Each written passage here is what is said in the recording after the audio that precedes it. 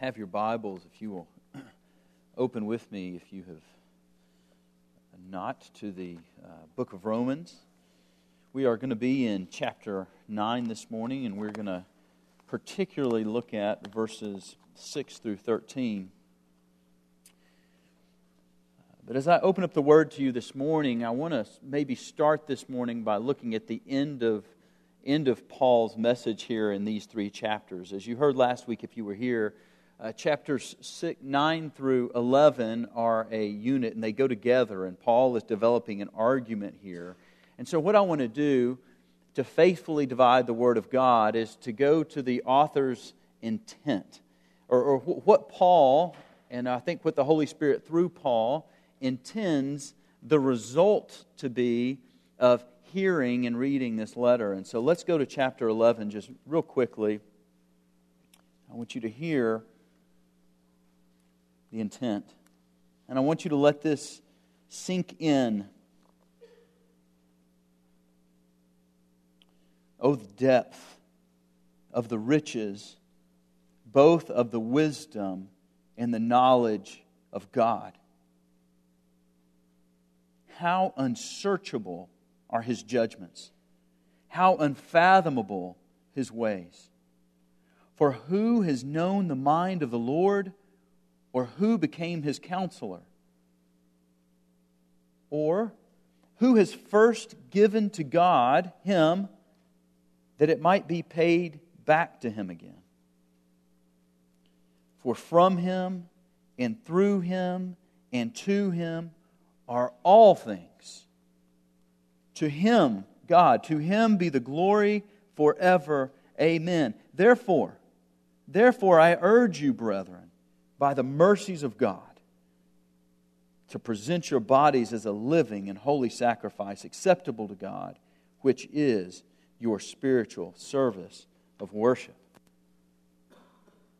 This is the culmination and the transition from this section that Paul is writing in this letter to this church at Rome. And he writes these words, how unfathomable are your ways. We can't even fathom the ways of God. How unquestionable are your judgments. Who am I, O God? I have not given you anything that I can be repaid. God, you are the giver of all. To you be the glory. Therefore, our response is to joyfully lay down our life to service of this great King. This is the implications of Romans 9 through 11. That we worship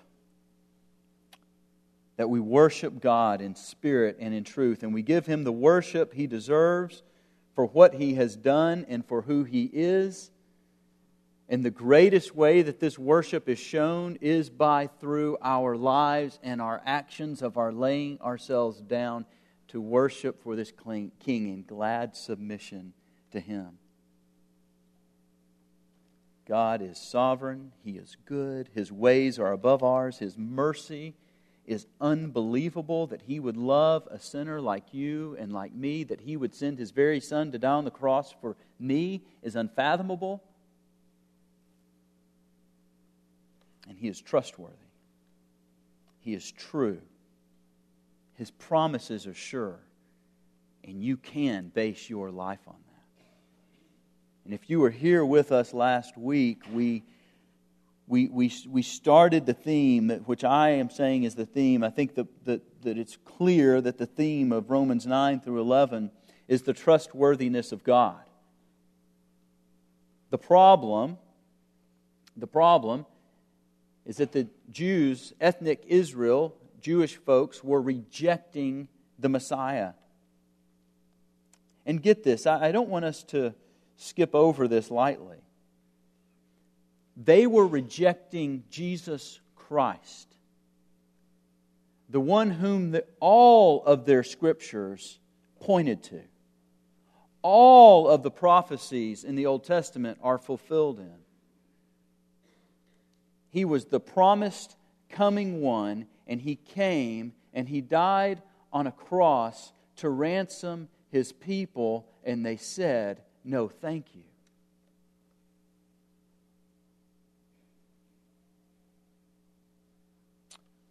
Not only that, but they were continuing in their unbelief. And from Paul's vantage point, as he was going around in his missionary journeys, he did not see more Jewish people turning to faith. He saw less Jewish people turning to faith. And what he saw was the Gentiles were rushing in. And the Holy Spirit, the inspiration of the Holy Spirit, gave Paul insight into the depth of God, so that he could write to the church of Rome and assure the believers there, assure this mixed crowd of Jews and Gentiles, the Word of God has not failed. And this is a big deal, like we learned last week, because if God fails in His promise to the Israelites, what's to say that He won't fail in His promise to you? So, as we jump into this text, we see Paul in verse 6 tell us the thesis of this argument.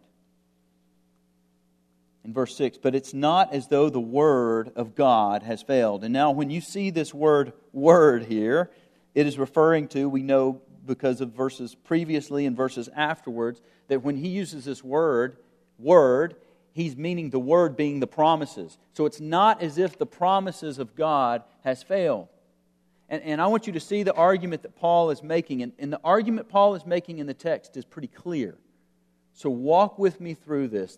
This text brings out a lot of emotions in people, but I want you to intellectually understand what the argument is that Paul is laying out here. So Paul is saying that the Word of God has not failed because not all of the biological children, not all Israel, the biological children of Abraham, are children of the promise.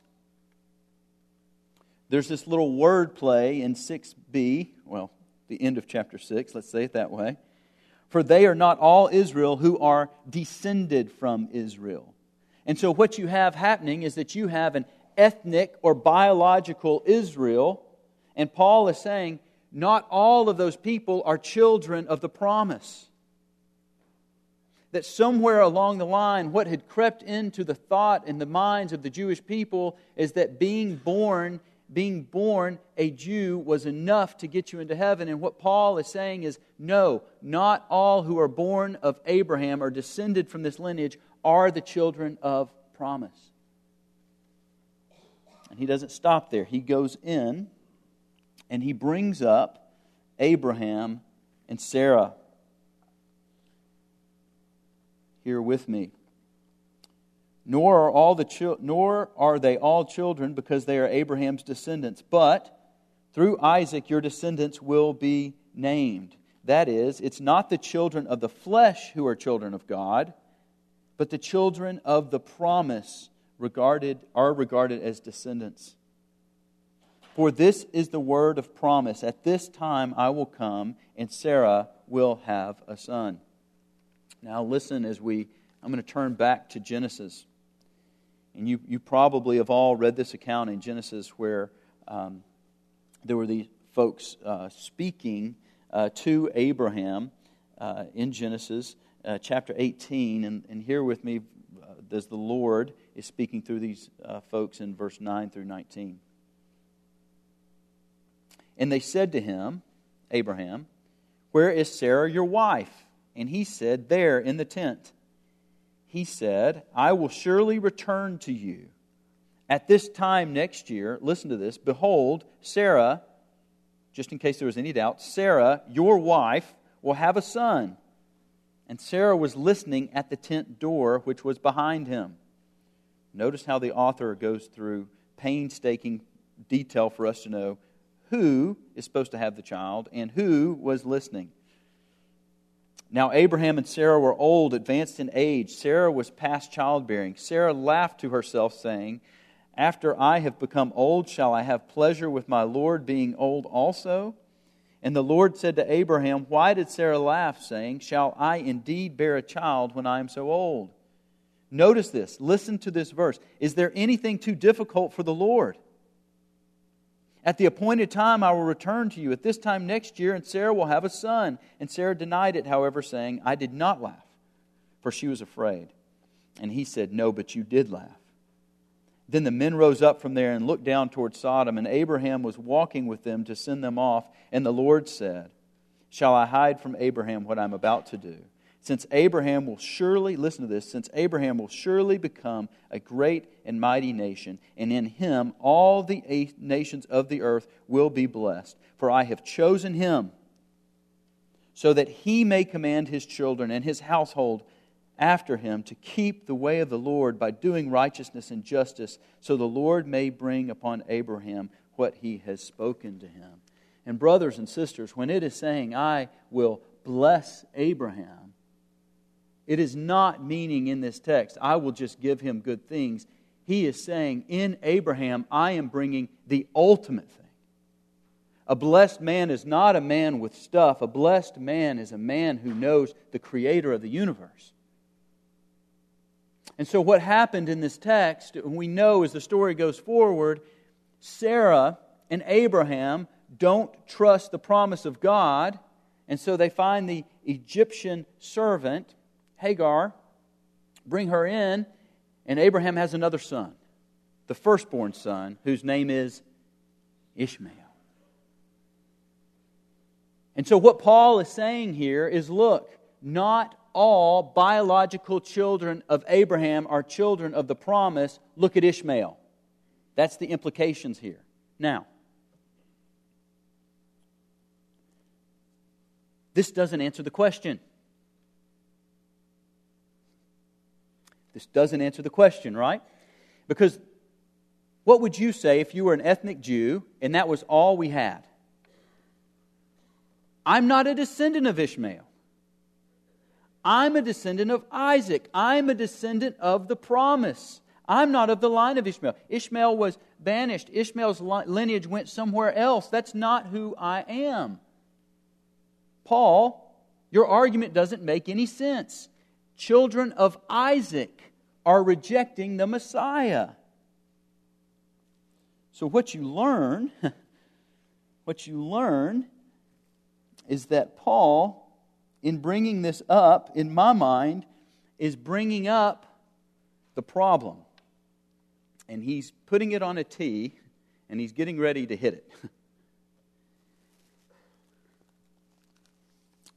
So what we know now, and what we have always known about the Jewish people, because if that solution solved it, then it would be different. But what we know is this. When you read your Old Testament, did any of Isaac's descendants fall away? The answer is yes. When you read your Old Testament, the Old Testament is this history of the Israelites turning away from God and God punishing them and trying to bring them back and doing all this stuff to refine them. And what is it? It starts with a R. What does God say that He always prepares and protects so that His promise will be sure? A what? Remnant. This is the way that God has always worked. Not all Israel is saved, but there has always been a remnant. There has always been a children of the promise. And the reason is because God is going to make sure that His promise stands. And so He creates and He prepares this remnant through whom He works to bring forward His promise. With no remnant, there's no Jesus. Now, the point is that there has always been, and it has always been, that not all biological children are children of the promise. And salvation has always come one way, right? It's good to be reminded of this. How were the people in the Old Testament saved? Through faith. Through faith that God will, and we on this side of the cross are saved through faith that God has, Jesus. It hinges on Jesus. And a lot of the people of the Old Testament had no idea of who Jesus was or would be, but that is how they were saved, through faith that God will. And the people who have faith have always been considered the people of the promise. And so then, and at the time of Paul's writing, the children of the promise are the children who are putting their faith in what God has done through Christ. Now, the question should arise, if you're following logically with Paul's argument here, okay, not all who are biological Israel are children of the promise, so how do we know? That's the question, right? That's the logical question. And so Paul gives us another example, and this is where it gets tough sledding for some of us. But let's look at the argument, and I think the argument is clear, and there are several things that Paul goes through painstaking details to point out to us in verses 10 through 13. And not only this, but there was Rebekah also. Now, if you remember, if you've read the story of Isaac and Rebekah, Rebekah was barren as well. When she had conceived twins by one man, our father Isaac. Now, do you think it is an accident that Paul goes into these details? Twins by one man, our father Isaac. And oh, by the way, Rebekah was from the right tribe. She wasn't an Egyptian like Ishmael's mother. And the other thing is that she was the chosen mother. So there's no argument here. You don't get out on ethnicity here. One man and twins. And what I find interesting when we think about twins is that, DNA structures and all those sorts of things, you can't have any more closely related people than twins. Paul's driving a point here. One father, one pregnancy, one conception. They were pure in their ethnicity. They were pure in the way that they were conceived. Now let's look at verse 11.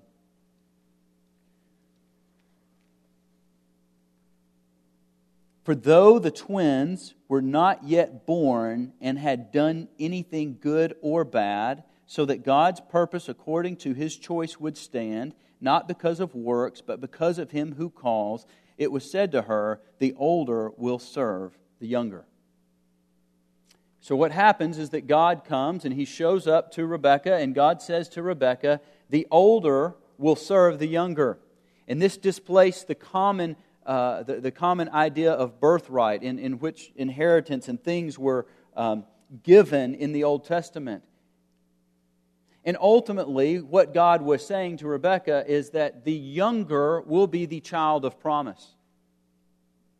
And what Paul is doing in using this argument is he is saying, wait a minute, before you get to going too crazy in your head, you need to understand what I'm telling you here.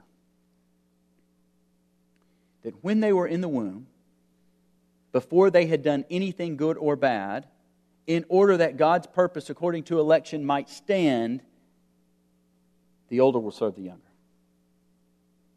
And brother and sister, one of the things that this takes out of view here is the idea that God looked down the corridor of time and saw that Jacob would walk in the ways of the Lord. And God says, okay, I am basing my choice on this, and then comes back and says, hey, based upon what I see in the future, I'm going to tell you the older will serve the younger. Paul goes through painstaking detail here so that we don't think of this text in that way.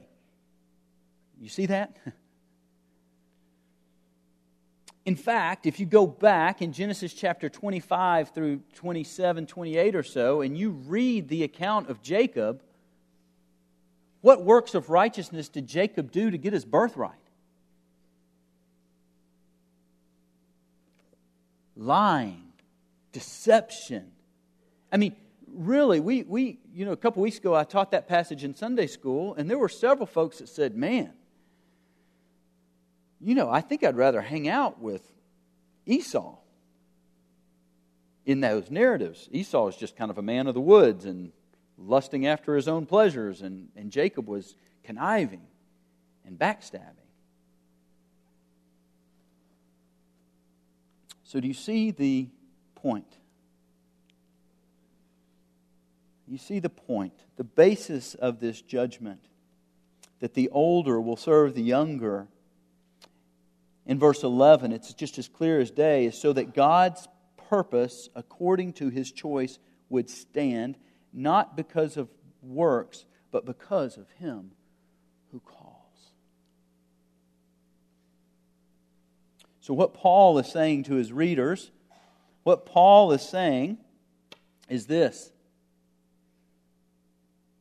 The reason that some of Israel are Israel is because I have called some of Israel to be children of promise, and I have prepared and always have prepared a remnant, and so therefore don't worry that Jews by and large are rejecting the Messiah. My promise will stand because I will preserve a remnant in Israel.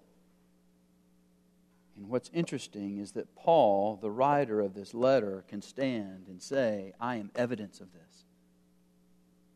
I was a persecutor of the church.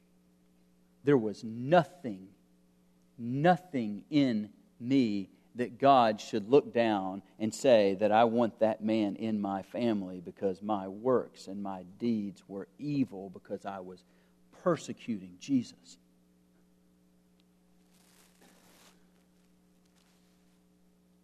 So the point here is that God is totally free in His sovereign mercy, to bring who He wants for glory, to glory. This is not like, there have been all these emails going around for the 7-year-old baseball all-star tryouts. How do you choose a 7-year-old for baseball all-stars, right? And there's politics involved and all these other things. And what people are saying, the most fair way to do this, if we evaluate these kids fairly, and the best kid out there that can help this Signal Mountain 7-year-old all-star team so that they can all be MLB players one day, right? That we're going to choose these players based upon their athleticism and their performance and their ability to follow directions. Praise God, He doesn't choose us based on that.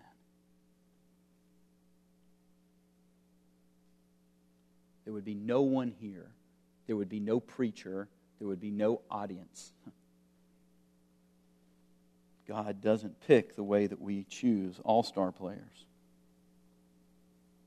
So, why do some Jews come to faith? Because some of them are children of the promise.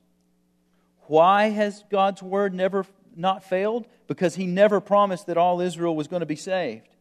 And how do we know, here's the next key question, how do we know who the elect are? That becomes the big question. And this is a lot easier than what we make it. How do we know who the elect are? How do we know which Jewish person is elect who is chosen before the foundation of the world? It's real easy, and it's always been the same way. It's those Jewish people that are accepting Christ as their Messiah. So the minute in Paul's day that he went to a synagogue and he reasoned with them, and the eyes of the Jewish person's heart were opened up, and he saw Jesus for who He was, and he became a Christ follower, what Paul is telling us, what God, the Holy Spirit, is telling us through the Scripture is, that's how you know that they're elect.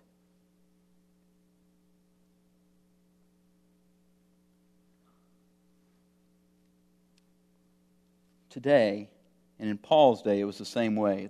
It's what they do with Jesus. So their salvation, they're choosing to follow the Lord, they're placing their faith in Christ, they're being saved, is evidence, not the cause, is evidence that they are elect. And let me say this. If we go over, and we're going to jump back over here in a minute, but in Romans chapter 10, verse 13, whoever, notice this, whoever will call on the name of the Lord will be saved. And whoever has called upon the name of the Lord, this Jewish man or Jewish woman who has called upon the name of the Lord, God says to him, I have chosen you. You are mine. You are mine because you see rightly. Paul doesn't stop here. Notice verse 13. Just as it is written, Jacob I loved, but Esau I hated. There are a lot of attempts to try to explain this one.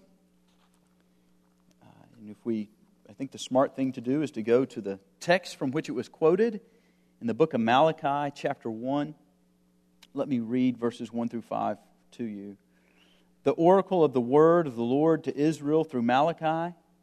So he's speaking to Israel here as a nation. I have loved you, says the Lord. And notice this. But you say, how have you loved us? Was not Esau Jacob's brother, declares the Lord? Yet I have loved Jacob. But I have hated Esau, and I have made his mountains a desolation and appointed his inheritance for the jackals of the wilderness. Through Edom, though Edom says, Edom, the name of the city or the tribe from Esau, we have been beaten down, but we will return and build up the ruins. Thus says the Lord of hosts, they may build, but I will tear down. And men will call them the wicked territory, and the people toward whom the Lord is indignant forever. Your eyes will see this, and you will say, the Lord be magnified beyond the border of Israel. And what God is saying there is that the people descended from Esau were attacking and ravaging the Israelites. And what they were saying is, you may tear us down, God, but we're coming back up against you. And God says to them, you just think you're coming against me.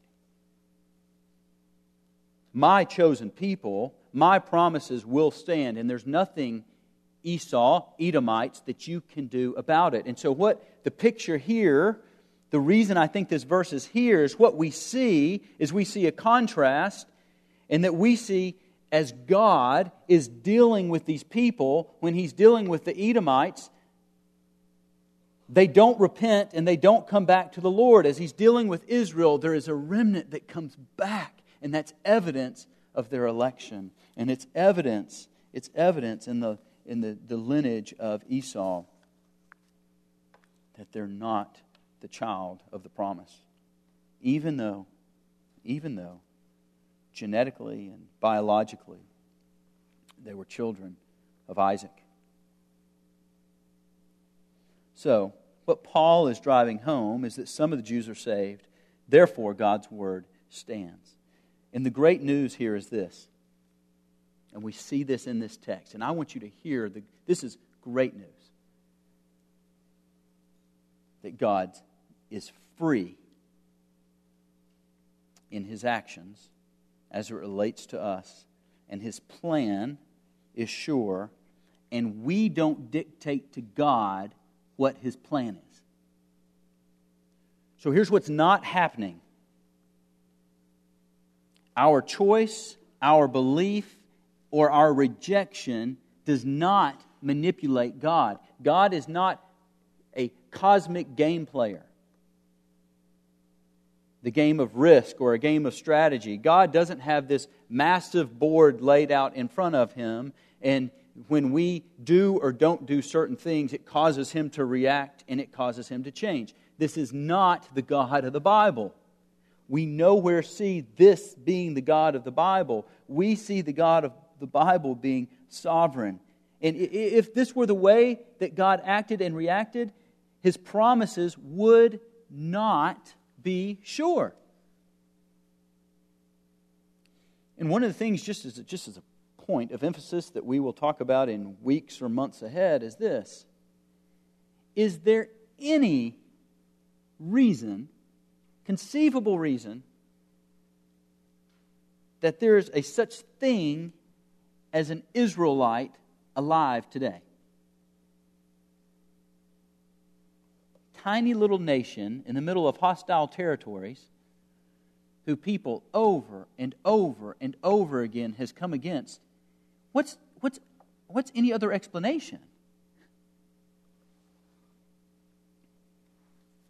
So, God's plan is sure because of His sovereign electing mercy. In Romans 8, I think the whole book of Romans, a case study on God's electing mercy. If you read the book of John, you see it all over the place. The book of Ephesians, it especially brings this out. Most of the New Testament, I think, teaches and preaches this.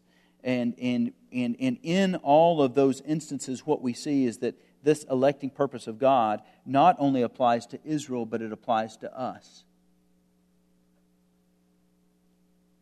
So that Jews and Gentiles are alike, that we're saved by the sovereign electing mercy of God.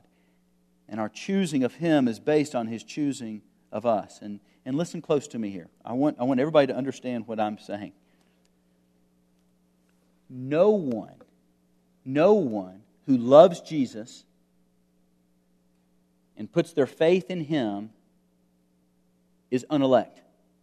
You understand that? So it says, whoever calls upon the name of the Lord will be saved? Absolutely, because you don't call upon the name of the Lord in your deadness unless something has happened inside of you to awake you to who He is. And God doesn't do that outside of His beloved. Also, there's no one who hates Jesus who's going to be drug into heaven. That's so unbiblical. There's no one who God says, no, I chose you. I know you're not choosing me, but I chose you. Come here, you little rascal. It doesn't happen that way.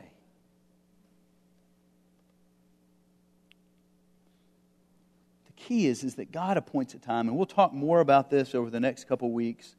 But that God appoints a time, and He opens our eyes to who Jesus is. And when anybody who truly sees who Jesus is as the Son of God, there is no result other than wholehearted acceptance of Him because we see the beauty of Christ.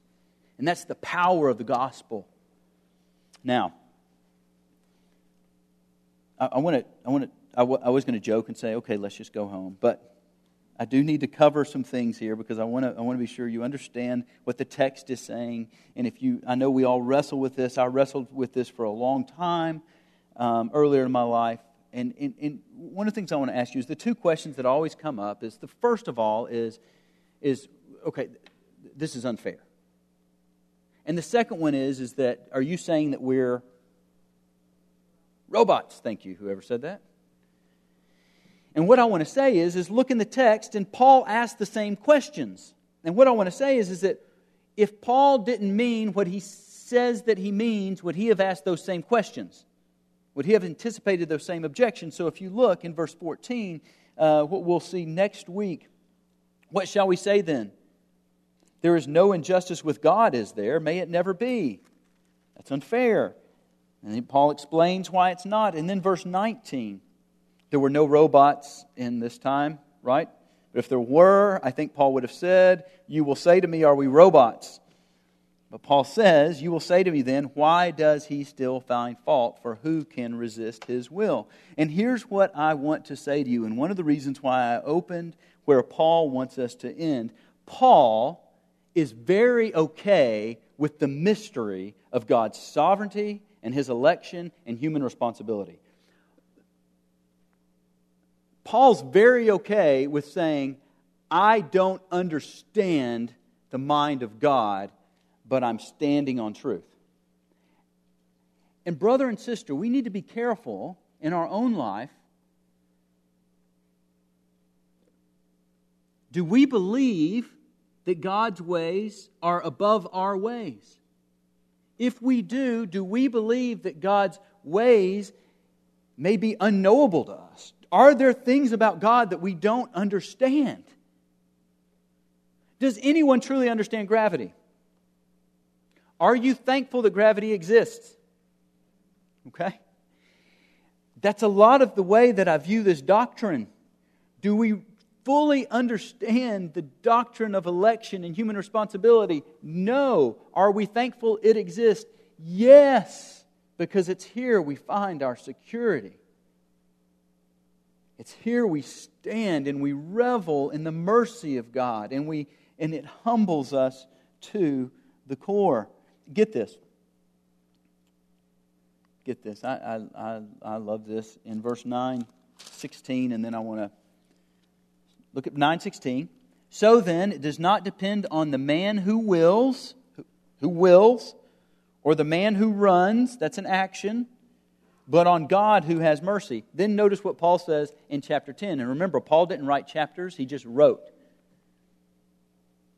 And if this isn't a divinely inspired book, listen to what Paul writes in chapter 10. And I believe this with everything that's in me. If you confess with your mouth Jesus is Lord, and you believe in your heart that God raised Him from the dead, you might, no, you will be saved. For the heart a person believes, resulting in righteousness. With the mouth he confesses, resulting in salvation. For the Scripture says, whoever believes in Him will not be disappointed. And then notice this, for there's no distinction between Jew and Greek. For the same Lord is Lord over all, abounding in riches for all who do what? For all who call upon Him. For whoever will call upon the name of the Lord will be saved. And then notice in 14, this is why I do what I do. How will they call on Him whom they have not believed? How will they believe in Him whom they have not heard? And how will they hear without a preacher? And how will they preach unless they're sent? Just as it is being written, how beautiful are the feet of those who bring the good news of good things. Brothers and sisters, there is no such thing as a frozen chosen. There's no such thing. The frozen are not chosen.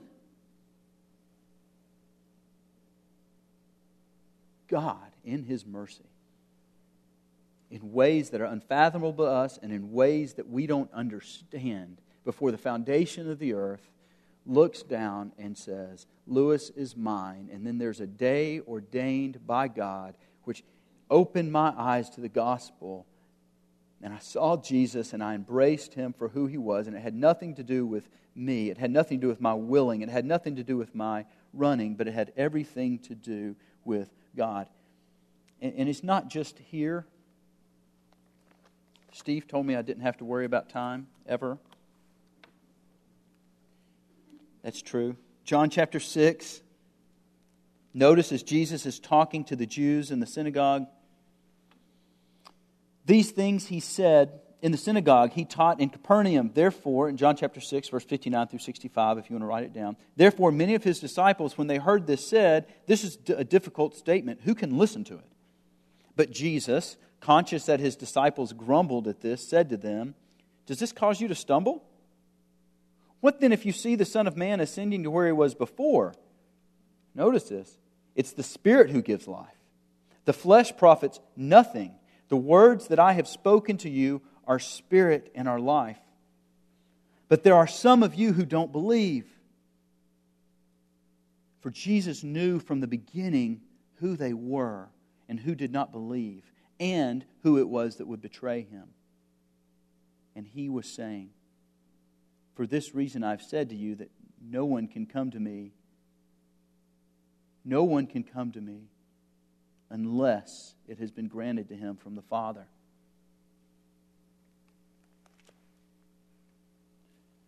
When Jesus was talking to Peter, and he says, who do you say that I am? And Peter says, thou art the Christ.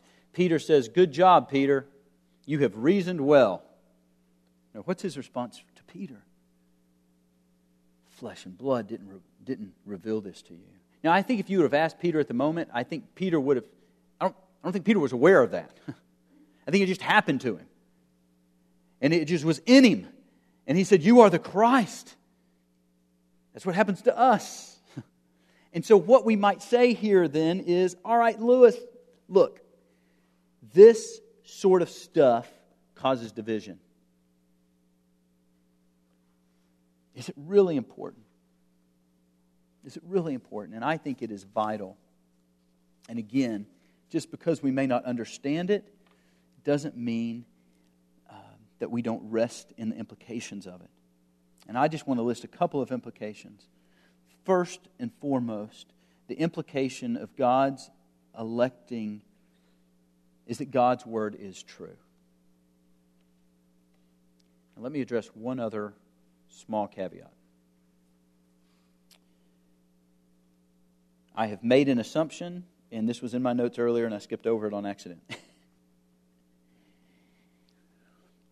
But when one of the objections to this passage is that some will say, well, Lewis, wait a minute. When God is talking about electing here, He's talking about electing the nation of Israel.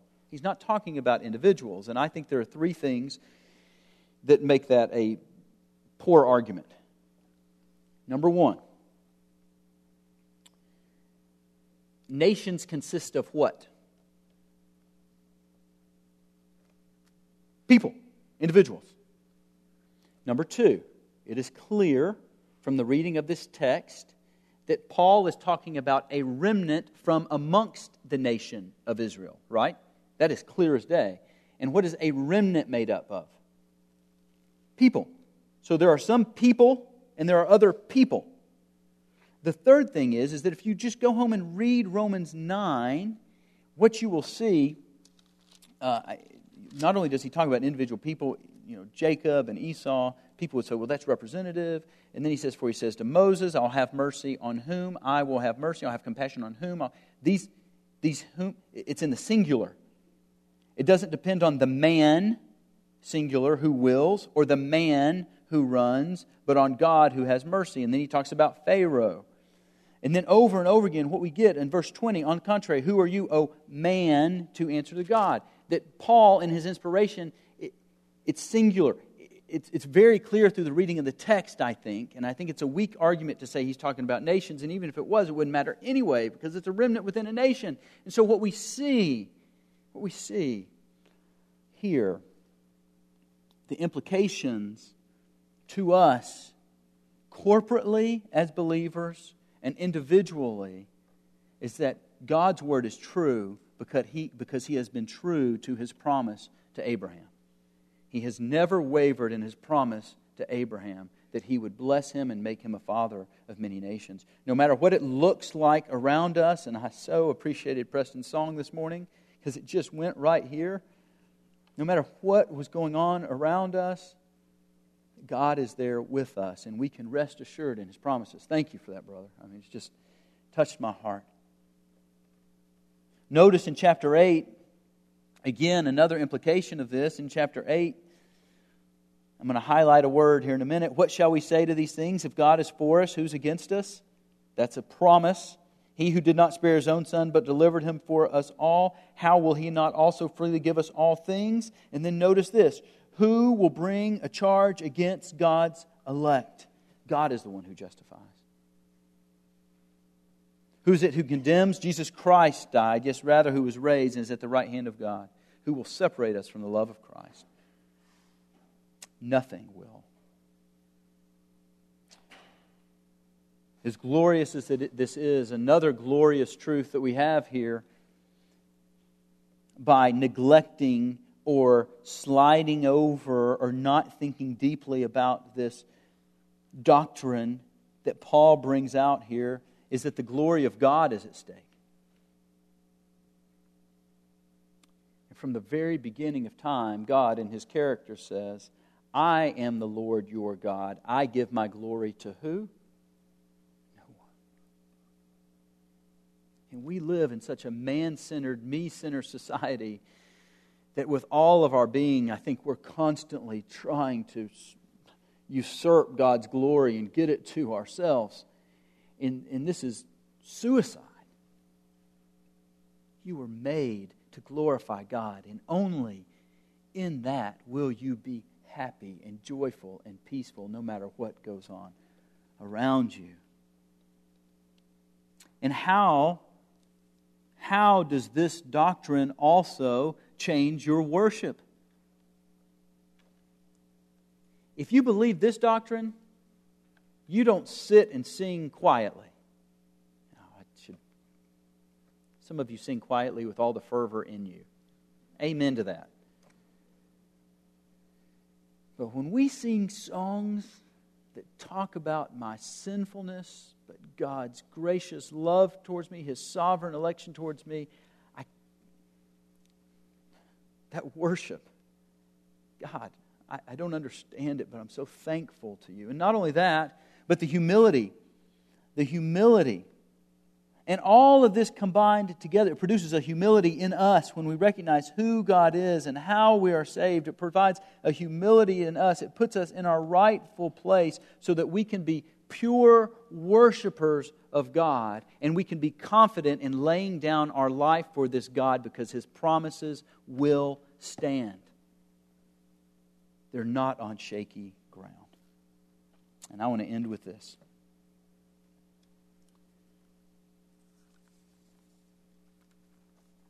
Because I believe it. There may be one or some among you this morning who have come in here and you have never put your faith and your trust in Jesus. And it could be that some way through the mentionings, the brief mentionings of the gospel message that Jesus died on the cross for our sins, to be our substitute, to take on our sins. It could be that even this morning your eyes were opened in the middle of this sermon on election, one of the hardest things of the gospel, and God could have brought you and opened you this morning. And I want to pray, and I'm going to pray here as we close, that if that is you, will you please come talk to me or Gary, and we would love to put our arms around you and celebrate your coming to Jesus. Let's pray. God, I pray. I proclaim as your word tells the preacher to proclaim. To the people hearing my voice, be saved. Be saved.